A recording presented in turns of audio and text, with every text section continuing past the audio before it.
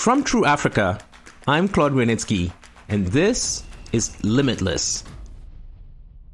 In this episode, we're talking about African fashion. No, the whole goal is not to manufacture in any specific country. A lot of the struggles that we face is quality controls. We really do give inspiration to other markets. Welcome to Limitless, the podcast that asks the questions that matter for Africa. We're looking for African solutions to African problems. In each episode, we're asking three guests one question that matters to Africans. And, no surprise, they don't always agree. The Limitless podcast is supported by the U.S. Department of State and the Scenefire Foundation.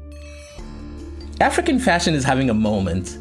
The biggest pop star in the world, Beyoncé, is championing African designers. One of the most famous museums, the Victoria and Albert Museum in London, is devoting an exhibition to African fashion. Why are we still aspiring to owning foreign designers when we could be buying from fashion brands based here? I spoke to a designer, an investor, and an entrepreneur about how to get Africans buying made in Africa. First up is Moses Turahirwa, the designer and creative director behind the Rwandan high fashion brand Motions. He manufactures his clothes between Rwanda and Italy. His modern interpretations of traditional ceremonial attire were featured in the Victoria and Albert exhibition. Here's our conversation. So, hi Moses, thank you so much for agreeing to participate and be part of our Limitless Africa podcast. We wanted to talk about your brand, Motions. So in terms of manufacturing, turns out that you manufacture between Rwanda and Italy. Did you actually choose to have a made in Africa approach where you would exclusively manufacture in Rwanda but felt that you might not have, the expertise locally? This has been a journey, as I said. Motions has been a journey of exploring, but also the core aesthetic of the brand, or me as an artist, is really to find the resources that can work or support my idea first.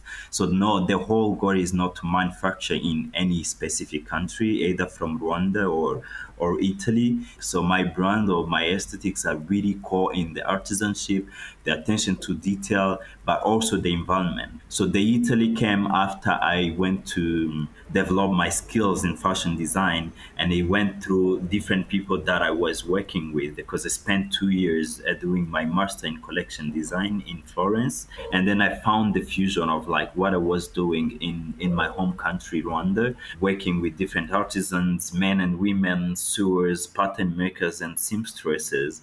And to elevate this kind of knowledge sharing, it comes between Rwanda and Italy, because these are then two environments that contribute to my experience as an artist.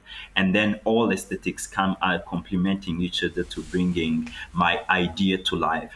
Not considering the label or the boxing of where it has to be made or where it should be made, but also the freedom of an artist to express with the idea with any resources that can be found around the universe.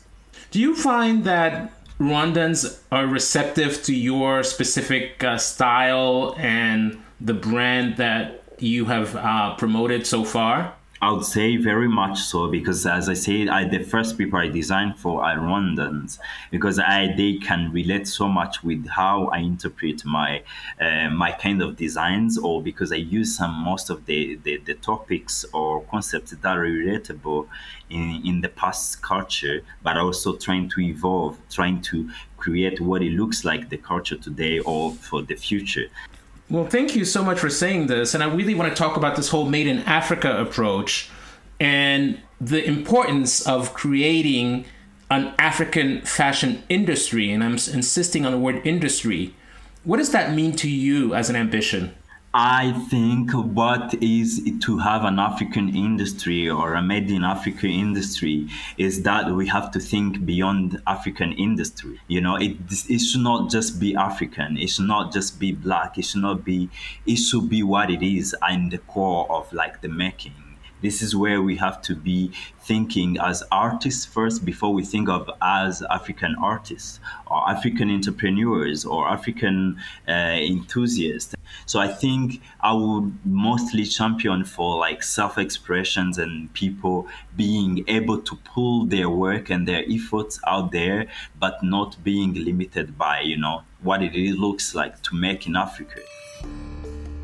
The next guest is Zaid Osman, an entrepreneur behind the streetwear brand Grade Africa. He spent his childhood in the US. When he came back, he started trading American sneakers. He then launched Grade Africa, which now has shops on the waterfront in Cape Town and Mall of Africa in Johannesburg, South Africa. We started off talking about how living in the US shaped his style. Here's our conversation. First off, we wanted to hear more about you, and specifically, if you can tell us about your brand Grade Africa and how you actually got started. My name is Zaid. I was born in Stellenbosch, South Africa. At the age of 4, I moved to the States, to Richmond, Virginia, with my immediate family. And I was there till grade 10. Grade 10, my parents kind of wanted us to come back to South Africa so that they can kind of introduce or reintroduce us to like our South African culture and heritage. When I came back to South Africa, my older brothers and myself started importing a lot of shoes from the States. So stuff like Jordans, Up-Tempos, Griffeys, all like Nike basketball and like baseball signature shoes, because people locally really wanted those items. And fast forward a few years from that, I got tired of importing and constantly almost reselling other people's kind of products. And that's when I was really wanting to create my own brand, and kind of a brand that represents South Africa, but then also Africa as a whole. So one of the things that we try to push on this Limitless Africa podcast is a made in Africa approach. And we wanted to know where you manufacture. Cool. So currently, pretty much everything is still made in South Africa. So we have factories we work with in Johannesburg and in Cape Town. As we grow, I don't know how much longer we're going to be able to do that, because as we scale up, we obviously need to like scale up operations and production and all of that as well. In an ideal situation, I would always want to produce in South Africa or in Africa as a whole. We have also worked with some factories in Ethiopia who makes really amazing leather footwear. We did a collaboration with them. We're exploring Mauritius, Lesotho, and really just going back and forth with factories and really trying to understand, like, how do we continue building this brand in Africa? But a lot of the struggles that we constantly face is quality controls, is the cost of manufacturing locally. And yeah, I mean, it's all challenges, because when you're comparing that with Asia, it's a different world. If I look at Asia, Asia is pretty much the manufacturing hub of the world. So you'll have all these massive corporations, whether it's Nike, Adidas, Puma, whoever, manufacturing in Asia. And as we scale up, I guess it's looking at it two ways. You know, it's potentially looking at building our own factories locally and training and all of that type of things. But again, it goes back to cash flow and being able to really support and sustain it. There's stuff like government grants that we've constantly tried, and again, it's just like it doesn't really it never really comes through. So it's frustrating as well, because you know the vision that we have for this brand is very much born and made in Africa, but again, the support that we get from kind of the bigger organizations is very tricky. What advice would you have for policymakers or legislators or even government officials who are trying to promote this kind of made in Africa approach to the fashion industry? I think for me, like, the advice I would give is looking like deep on the ground, people that are genuinely trying to push it. And I mean, even if I just look at Grade as a whole, as much as it's a fashion brand, it represents a whole community. We have designers from various townships, people working in our retail stores. And these people, it's very grassroots, it's literally something that we're trying to do, and we are doing it. We are currently empowering these individuals. We are currently working with local manufacturing. So if I really look at it, I really don't understand why there hasn't really been that crossover yet, or that breakthrough in assistance from these organizations. Yeah, I mean, in an ideal world, we would be looking at how to distribute this product to retailers in the States.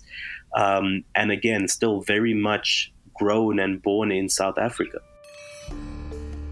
My third guest is Roberta Annan from Ghana. She's had a really fascinating career. She trained as a scientist in the US at Georgetown University, but now runs several investment and venture capital funds. She founded the Impact Fund for African Creatives, IFAC, as well as the African Fashion Foundation, which puts money into companies run by fashion designers. So, Roberta, how can we create a homegrown fashion industry? Well, I believe investment is key. So, I mean, for the past decade, I've been kind of spearheading been one of the main kind of proponents to promote African fashion on a global scale through the foundation, which has invested over 1.7 million of our own money, without any external funds for the past decade, by promoting scholarships, fellowships, supporting industry, opportunities for PR and for designers to meet new markets and new buyers and all of that. But I believe that funding alone is not important. It's not the only factor.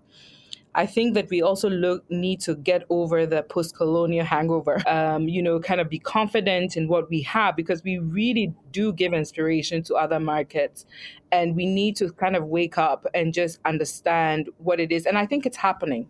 It's happening. Give us some specific signs that you're seeing showing that it's really happening. Look at the Kenneth Eze, who's actually in our portfolio, the designer from Nigeria. He was the first fellow. So he was the first to actually benefit from the African Fashion Foundation, and now in the portfolio of IFAC as an investee company. He was the second for the LVMH prize. You have people like Naomi Campbell wearing African designers. There's been a shift. Another key thing is education. Right. So I sit on the board of the Condé Nast College of Fashion and Design. Mm-hmm. And we are really working, looking at ways in which we can bridge, the gap between what is being taught on the international, I would say, the international standards of teaching for fashion education. That's what we're actually missing here on the continent. Give us some examples, specific examples, because my mom's a seamstress, and she was a seamstress in Togo when I was growing up. So I know about these dreams of becoming designers and businesswomen in the fashion industry. What do you think specifically might be very useful on the educational end? I think it's really understanding the business of fashion, Claude. I think we don't learn. A lot of our fashion designers have that, the creative ability to design and to make beautiful clothing, but not on the mass scale. They lack the skill set the infrastructure to actually produce on a large scale. But to compete and to make money, you have to find ways in which you can kind of commercialize your business. So it's not just the creativity, it's the business aspect of creativity. We heard from a fashion entrepreneur, a designer, and an investor. What is clear is that these brands need support from both investors and consumers. Things need to be made in Africa, but they also need to be bought in Africa too. That's why you should support African fashion designers, entrepreneurs, and brands. Thanks for listening. To find out more, visit www.trueafrica.co/limitless or follow True Africa on Facebook and Twitter. Join in the conversation using the hashtag #LimitlessAfrica.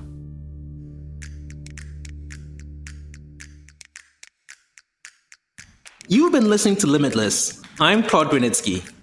The Limitless podcast is a production of True Africa.